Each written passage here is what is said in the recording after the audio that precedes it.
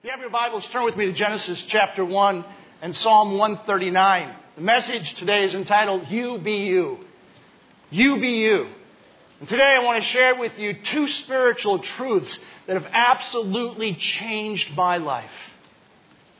Two spiritual truths that have set my world on fire. And I have been so excited and anxious just to come and share this message with you. Some of you know that I was raised Catholic in a good Catholic family, one of 7 children, because in my Catholic archdiocese, if you didn't have at least 5 kids, they didn't consider you Catholic, really. And I remember as a small child, because I was an altar boy for all of those years, and I remember going to Catholic school, and in Catholic school as a first grader, one of my first real images of God was formed.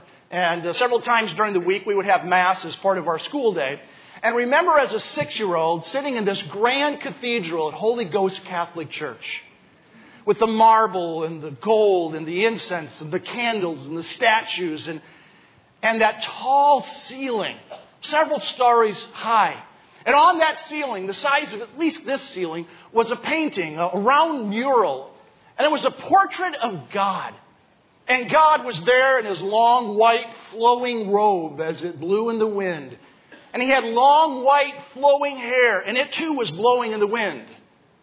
And he had his foot on top of the earth, which was very small at his foot. In Isaiah 66 and verse 1, the Bible says that the earth will be his footstool. And so he had this image of God in a long, white, flowing robe and long, white, flowing hair with the earth as his footstool. And as a small child, a 6-year-old, I had 2 thoughts. The first thought was, I didn't know that there was wind in outer space. That was news to me. The second thought, I think, was perhaps a little more profound. I thought to myself, as a 6-year-old, I thought, if God is that big, and the earth is that small, I mean, if God is really that big, and the earth is that small in comparison to God, and I know I'm but a speck on that earth, then there's no way that God knows who I am. I mean, there's just no way God knows me. I am utterly insignificant if God is that big and the earth is that small. And then as I progressed in age, when I got to be about age 12 in the Catholic faith, you go through confirmation. And during confirmation, you enter at a time when you need to go into the confessional box to say your sins to the priest. And in our Catholic church, there were 2 confessional boxes and then the priest box in the middle. And they were very small little boxes, smaller than the smallest closet you could imagine. And when you entered into the confessional, it was pitch dark in there. You could not even see your hand in front of your face. Very intimidating to a 12-year-old. And I would sit there on the kneeler, I would kneel, and I would wait my turn, and then finally the wooden window would open, and through the scrim, the bright, beautiful light would shine from that priest box into that now lit confessional box, and you would say these words, "Bless me, Father, for I have sinned. It's been way too long since my last confession," or whatever you would say. And for the next few moments, you would tell that priest your deepest, darkest sins. You would share all the sins that were within you. And the reason why I had to do that was because I knew this. God didn't know who I was. I couldn't tell God my sins because God didn't know who I was. And I was banking on the fact that he knew who the priest was, or I was in serious trouble. But that's the image I had of God all the years when I was growing up. And then when I was 18 years of age, I went away to college. In the first semester of my freshman year, December 14th, 1980, this Catholic kid, for the first time in his life, walked into a non-Catholic service. It was a Pentecostal church. And let me tell you something. It was Pentecostal. And on December 14th, 1980, on that Sunday morning, first time in a non-Catholic Mass, I walked an aisle and I gave my heart to Jesus Christ. It was a defining moment in my life. Changed my world forever. And in the days that followed, I began to realize something I'd never realized in all of my life. For 18 years, it had been hidden from me. But I began to realize that not only does God know me, God loves me. Not only does he know me, he cares for me. Let me ask you this question. What image of God is painted on the canvas of your heart today. Who are you in God's eyes? Do you know who you are? Because God knows you. God loves you. The Bible says God made you. My first point today is this. You were created in the image of God. Not only does He know you and He loves you, God made you. And catch this. He made you just like Him. That's how incredible you are today. That's how special you are. It took me 18 years to realize that simple scriptural truth. But as I read Genesis chapter 1 for the first time, I came across these words in verse 26. Because let me tell you something today. You matter to God. You are an incredible person that God has made. And you are made in the image of God. And in the Genesis story of creation, this is what it says in verse 26. The Bible says, then God said, let us make man in our image. He's talking to the Spirit and to the Son. In our likeness. And let them rule over the fish of the sea and the birds of the air, over the livestock, over all the earth, and over all the creatures that move along the ground. So God created man in His own image. In the image of God, He created him. Male and female, He created them.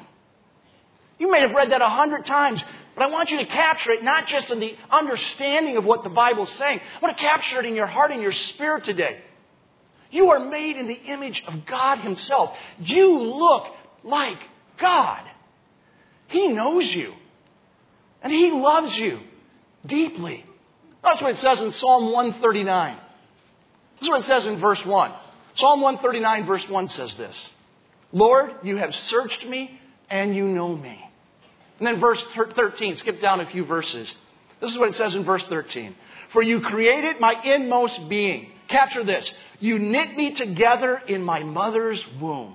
I praise you because I'm fearfully and wonderfully made. Your works are wonderful. I know that full well. My frame was not hidden from you when I was made in the secret place. When I was woven together in the depths of the earth, your eyes saw my unformed body. Notice this.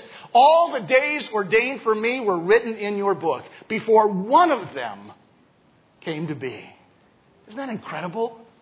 I mean, think of this. God, the creator of the universe, paid so much attention to you that God Himself was the one there actually forming and knitting you together in your mother's womb. That's how well He knows you. He's known you from the very beginning. And the Bible says that even before you took your first breath, God had already ordained every one of your days for you. So not only does He know you, not only does He love you and care for you, not only are you made in His image, but you are made with a purpose. And He has a specific plan for your life that He wants for you to fulfill. Because your days have been ordered of the Lord. And you are incredible in the eyes of God. That's good news today. That's good news. The Bible says in Ephesians chapter 2 and verse 10, it says, for we are God's workmanship, created in Christ Jesus to do good works, which God has prepared in advance for us to do. You are God's workmanship. The Greek word there for workmanship is the word poema. And the word poema means workmanship. It also means artwork or a piece of work. So in a very biblical sense today, let me tell you something. You're a piece of work. Just want to let you know that. You're a piece of work. In fact, would you do this for me? Would you turn to the person to your left and right, and would you say this to them? Say, I'm a piece of work. Just tell them that right now.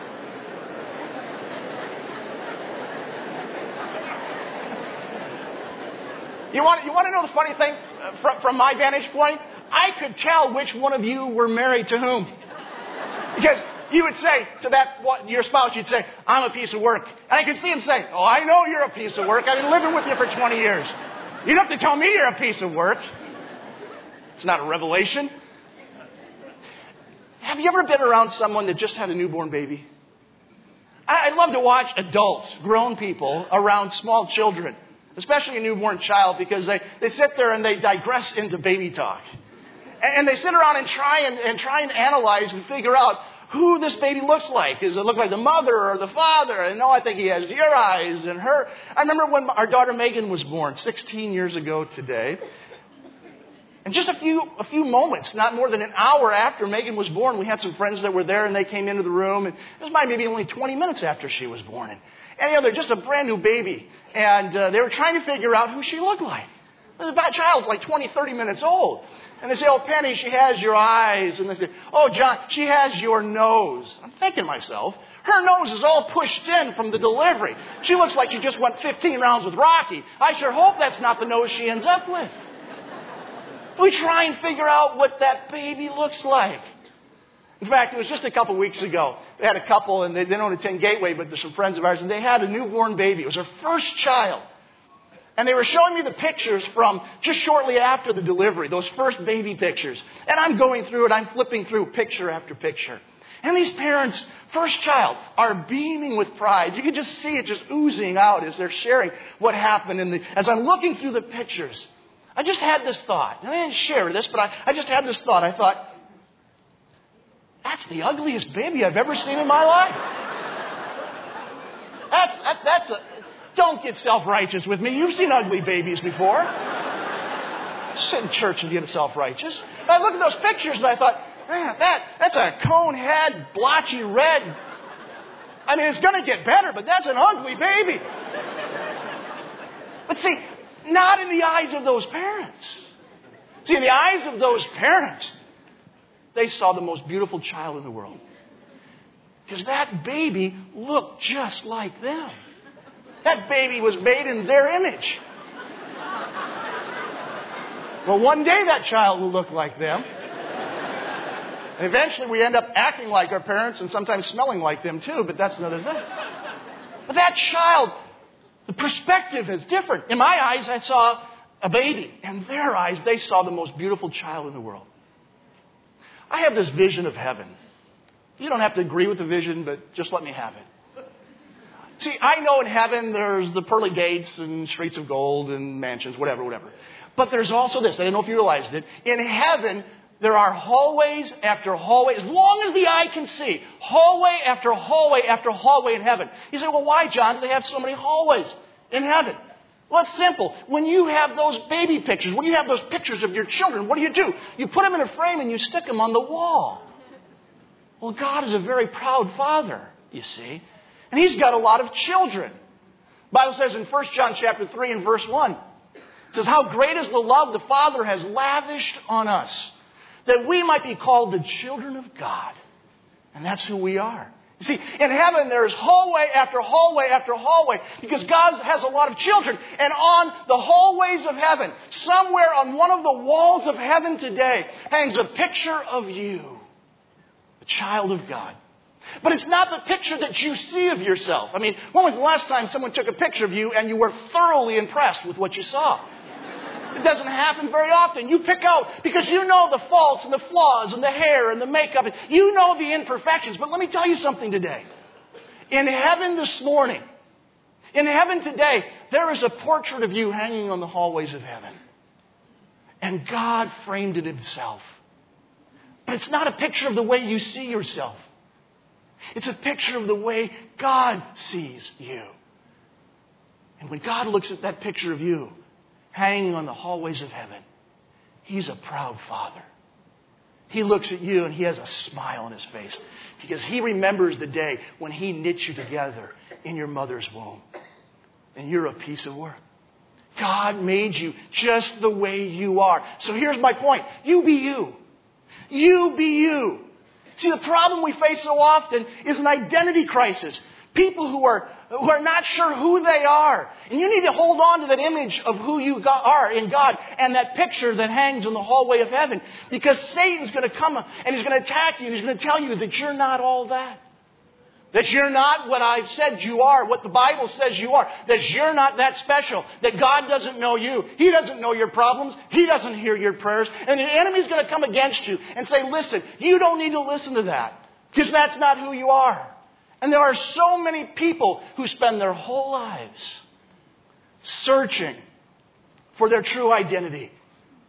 And at the end of the day, they're frustrated because their pursuits fall empty because they're looking in the wrong place. They've bought into the lie of the enemy. They don't understand what it means to be made in the image of God. And some of you are here today and you know exactly what I'm talking about. Some of you here today, you've been searching to find your identity and your self-worth in the wrong places. Maybe it's been through the affections of someone or through the approval of others or your appearance, the way that you look. And don't get me wrong, there's nothing wrong with being mindful of your appearance.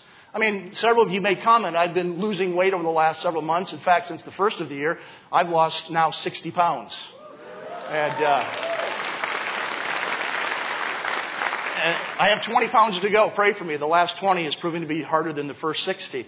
But I didn't do it for some vain reasons. I did it for very simple reasons. I wanted to be alive to walk my daughter down the aisle one day. I wanted to fulfill everything that was in my divine destiny. So I wanted to live a long life to serve God and others. And I didn't want to stand in front of people and talk about how they need to be self-disciplined and have them look back at me and say, well, when are you going to start? So there's some reasons why I think we need to be conscious of our appearance. But if your appearance is what defines you, if you find value or worth in how you look or the clothes you wear or the title behind your name, let me just tell you something. You're looking in the wrong places. If the opinion of other people is more important to you than the opinion of God, then let me just say this. We have the wrong opinion. This is what the Bible says in Proverbs chapter 29 and verse 25. Proverbs 29:25 says, the fear of human opinion disables. Trusting in God protects you from that. What's shaping your sense of self-identity and self-worth today? The opinions of others? The voice of the enemy? Your desire to be loved or liked by someone? Or are you more concerned about how God sees you? See, I think it's important for some of us today to start listening to what the Bible says and understanding who we are through the words of Scripture and not be so concerned about what the impression or image or opinions of others are. And as I was thinking about that, I asked the Lord in my time of study and preparation, I said, Lord, who am I through your word? Help me understand from your word, who am I today? And who are the people of Gateway? And in just a matter of 10 minutes or so, the Lord gave me a whole list of scriptures that came flooding back to my mind. I want to share them with you today. Let me tell you who you are today from God's Word. You are born of God and the evil one cannot touch you. 1 John chapter 5. You are a child of the Most High God. John chapter 1, verse 12. You are complete in Christ. Colossians 2:10. You are free forever from all condemnation. Romans 8, verse 1. You are strong and mighty in His strength. Philippians 4:13. You are marked with the seal of the Holy Spirit. Ephesians 1:13. You are God's greatest creative expression. Genesis 1:27. You are a citizen today of heaven. Philippians 3:20. You are inseparably loved by God Himself. Romans 8:28. You are a royal priest in the spiritual house of God. 1 Peter 2:9. You are more than a conqueror through Jesus Christ. Romans 8:37. You are set free to live free. John chapter 8, verse 36. You are bought with a price and you are blood washed. 1 Corinthians 6:20. You are completely justified by faith. Galatians 2:16. You are the unmerited recipient of God's amazing grace. Ephesians 2:8. That's who you are today. That's who you are. And the next time someone tries to tell you anything different, you just get in their face and you tell them, you say, I know who I am and I know whose I am. And I'm a piece of work. You just tell them that. You be you. You be you. In all of our lives, we have defining moments. Times in our life when we have to make a choice. Are we going to believe what the world says we are? What the enemies of God say we are? Or are we going to believe God? All throughout Scripture, we see this truth coming out. I think of Samuel, who was commanded by God to go to the house of Jesse to anoint the new king. And it was going to be one of the sons of Jesse. And so Jesse lines up his sons. And Samuel goes in line, one to the other. None of them were the ones God was going to commission as the new king. And Samuel says, is this all, Jesse? These are all your sons? And he said, well, there's the shepherd boy, the youngest, David. He said, go bring him here. He said, but he's just a shepherd boy. He said, bring him, I'll wait. And when David shows up on the scene, God says to the prophet, He says, this is the one to anoint. He is the new king. My hand is upon him. You see, where David's father saw a shepherd boy, God saw a king. And it changed David's life because David now embraced who he was through the eyes of his God. You see this throughout Scripture. I think of the woman at the well. Others saw her as a reprobate sinner, someone who was a disgrace to society. But one day Jesus showed up, and he saw a child of the living God. And when he told her who she was, it changed her life because she saw herself not through the opinions of everyone else, but through the eyes of God, through her Savior Jesus. Same is true with Zacchaeus. Or Peter, who was fishing with his father and his brother. And Jesus says, come and follow me. Changed his life. Because time and time again, whether it's Esther or Gideon or whomever is in Scripture, there was a defining moment in their lives when they had a choice to make. They could either continue to see themselves through their own faults and flaws, or they could choose to see themselves through the Word of God and the revelation of God because they were fearfully and wonderfully made. And God has an incredible plan on your life, and you are special. And let me tell you something. You're a piece of work. God has made you just the way you are. Not the way someone thinks you should be. Not through what some society magazine tells you you should be. Not through some television program. But the way God sees us. You be you. You be you. You say, John, why are you so passionate about this? Why are you so excited to share this message? Let me tell you why. It's because I know if I can just help you see yourself today through the eyes of God, the way God sees you, it's going to change your world. It's going to set you free to be everything God has made you to be. Because you've been called and saved and set free and delivered and empowered and gifted of God to be everything God has made you to be if you will just be you.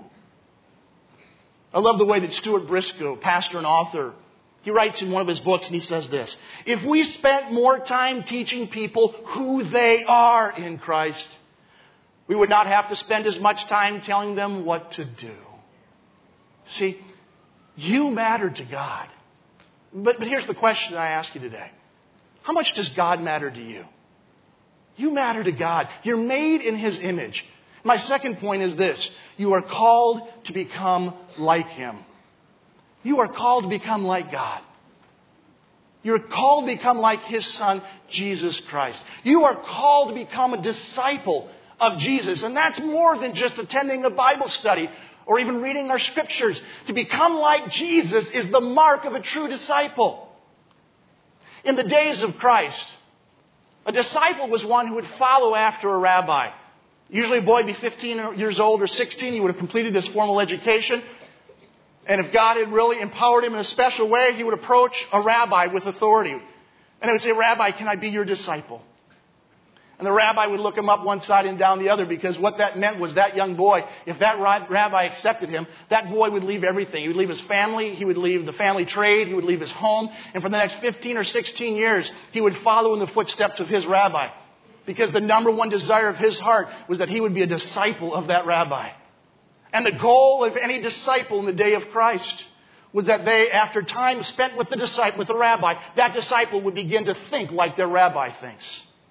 And then after time that they would begin to act like their rabbi acts, with this supreme goal in mind, that every disciple, the disciples of Jesus, would become one day just like their rabbi. That was their ultimate goal. I don't know if you've studied this or not, but just kind of a side note. I was studying one day, and over the last several months actually, how Jesus called His disciples. And so often we get this image in our mind that the disciples of Jesus were middle-aged men. And sometimes older men. You look at some of the portraits and paintings, and these guys were some years older than Jesus. And when you go back and dig into the history, that's just probably just not true. It's much more likely that the disciples of Jesus, those early followers, those 12 disciples, average age, probably 16 or 17 years of age. Your typical sophomore or junior in high school. I can give you many reasons why, but let me give you just a few reasons why we can look at that and see through Scripture and history that Jesus' followers, those who were called to become like Him, were mere boys. It would be highly unusual, if not remotely possible, that any man in his 30s or 40s would begin to follow a rabbi who had authority. It just didn't happen. Like I said, the average age was 15, 16 years of age. Also, in that day, young men married about the age of 20. And girls would marry about the age of 13 or a few months after they blossomed into womanhood. And that's one of the reasons why there's so many widows in the Bible, is there's such an age difference in the way marriages took place in the time of Christ. Well, in Scripture, you're going to find among the disciples that there's only one that's mentioned who was married, Peter. In fact, the passage is shared in Scripture where Peter brings Jesus into his home in Capernaum. And when they arrive at Peter's home, his wife is there and his mother-in-law is there, but she's ill. And as Jesus enters in and finds Peter's mother-in-law ill, he heals her, which is just a good move on many fronts, by the way. She gets up and serves them. So we know Peter was married. We have no reference of any of the other ones being married. And if you're still not convinced, if that still doesn't interest you, one of the things we've got to keep in mind is among most scholars, the book of Revelation, written by John the Apostle, John the Beloved, was written about 95 or 96 AD. It's pretty late. And we find in Matthew chapter 17 an interesting story. Kind of seals the deal for me. We find in that passage where Jesus and his disciples, all of them, are entering into Capernaum. And in that day, there was a temple tax that was due. According to Leviticus, every young man, 20 years of age, every man 20 years of age or older, had to pay a temple tax of 2 drachma. Every male 20 years of age and older had to pay the temple tax, 2 drachma. Jesus enters into the city, and a few of the tax collectors come to Peter and say, "Hey, doesn't your master believe in paying the temple tax?" And Peter said, "I'll ask." So Peter goes to Jesus, and Jesus says, "I know what they're asking. Do this, Peter. I want you to go down and I want you to go fishing. But take the very first fish." And in Matthew chapter 17 and verse 27, this is what it says. Jesus is talking to Peter, and these are his instructions. He says, "Go to the lake and throw out your line. Take the first fish you catch. Open its mouth and you will find a 4 drachma coin. Take it and give it to them for my temple tax and yours." What about the other disciples? Were they just on their own? Or were the only ones that needed to pay the temple tax, the only men of age, Jesus and Peter? Now, that's not going to change anyone's world today, but what I want you to get is a mental image, a picture of what it really means to be a disciple, because these young men gave everything up, their families, their livelihoods, and they were following their rabbi Jesus. And their supreme goal, the goal of any disciple, is to think like your rabbi thinks, so that you can learn to act like your rabbi acts, so that you can become just like your rabbi. In fact, there was a saying in ancient times, the times of Christ, because these disciples every day would follow literally in the footsteps of their rabbi, wanting to soak in all of his teachings, and they would get covered with whatever the rabbi was walking in. And as they would enter into the town for the evening to bed, it was very customary for town people to give a blessing over the disciples as they would enter in, and become popularized a little today. But here was the blessing that they would give. As these young disciples would enter into town, they would say this: "May you be covered in the dust of your rabbi." May you be covered in the dust of your rabbi. In other words, may you be so close to your rabbi. May you listen so intently to his teaching and follow his leading and walk in his footsteps that you are covered and consumed by your rabbi. Let me tell you something today. As disciples of Jesus Christ, the call of God in our lives is to become just like our rabbi, Jesus. Not only made in his image, God calls us to become just like his son. And in order to become like Jesus, we need to be comfortable living in what I call the illogical logic of Jesus. Because Jesus teaches us this. He says, if you want to be rich, then you need to become poor. If you want to be first, be last. If you want to be happy, mourn. If you want to be strong, become weak. And if you really want to live, then you need to die. That's the teaching of Jesus Christ. So the disciples of Jesus understood that to be like Jesus was the supreme call on their lives. And this is what Jesus says to you and I, to you and me, as he says it to his disciples. Matthew 16, verse 24. When Jesus calls us to follow him, friends, being a disciple of Christ is more than what this world makes it out to be. We need to die to ourselves. And Jesus says this is his charge to us in Matthew 16, verse 24. Jesus says, if anyone wants to come after me, if anyone would come after me, he must deny himself and take up his cross and follow me. For whoever wants to save his life will lose it, but whoever loses his life for me will find it. Deny yourself. Take up your cross. Follow me. I know taking up our cross is not a popular message. It wasn't popular then. It's not popular now. But Jesus did not come to be popular. He came to change the world. And I've heard many people kind of explain what it means to take up my cross. What's my cross to bear? Let me just set the record straight today. Your cross to bear is not your spouse. And it's not your boss. And it's not that coworker that you struggle to get along with. And it's not that neighbor who allows their dog to leave deposits on your front lawn. It's not your cross to bear. Do you want to know what your cross is to bear? Your cross is this. It's to become just like Jesus. That's your cross. That's my cross. I love what Paul writes to the Philippian church in chapter 3 and verse 10. This is what he says. Capture this. He says, I want to know Christ and the power of His resurrection and the fellowship of sharing in His suffering. Capture this. Becoming like Him in His death. Is that your prayer today? Becoming like Him in His death.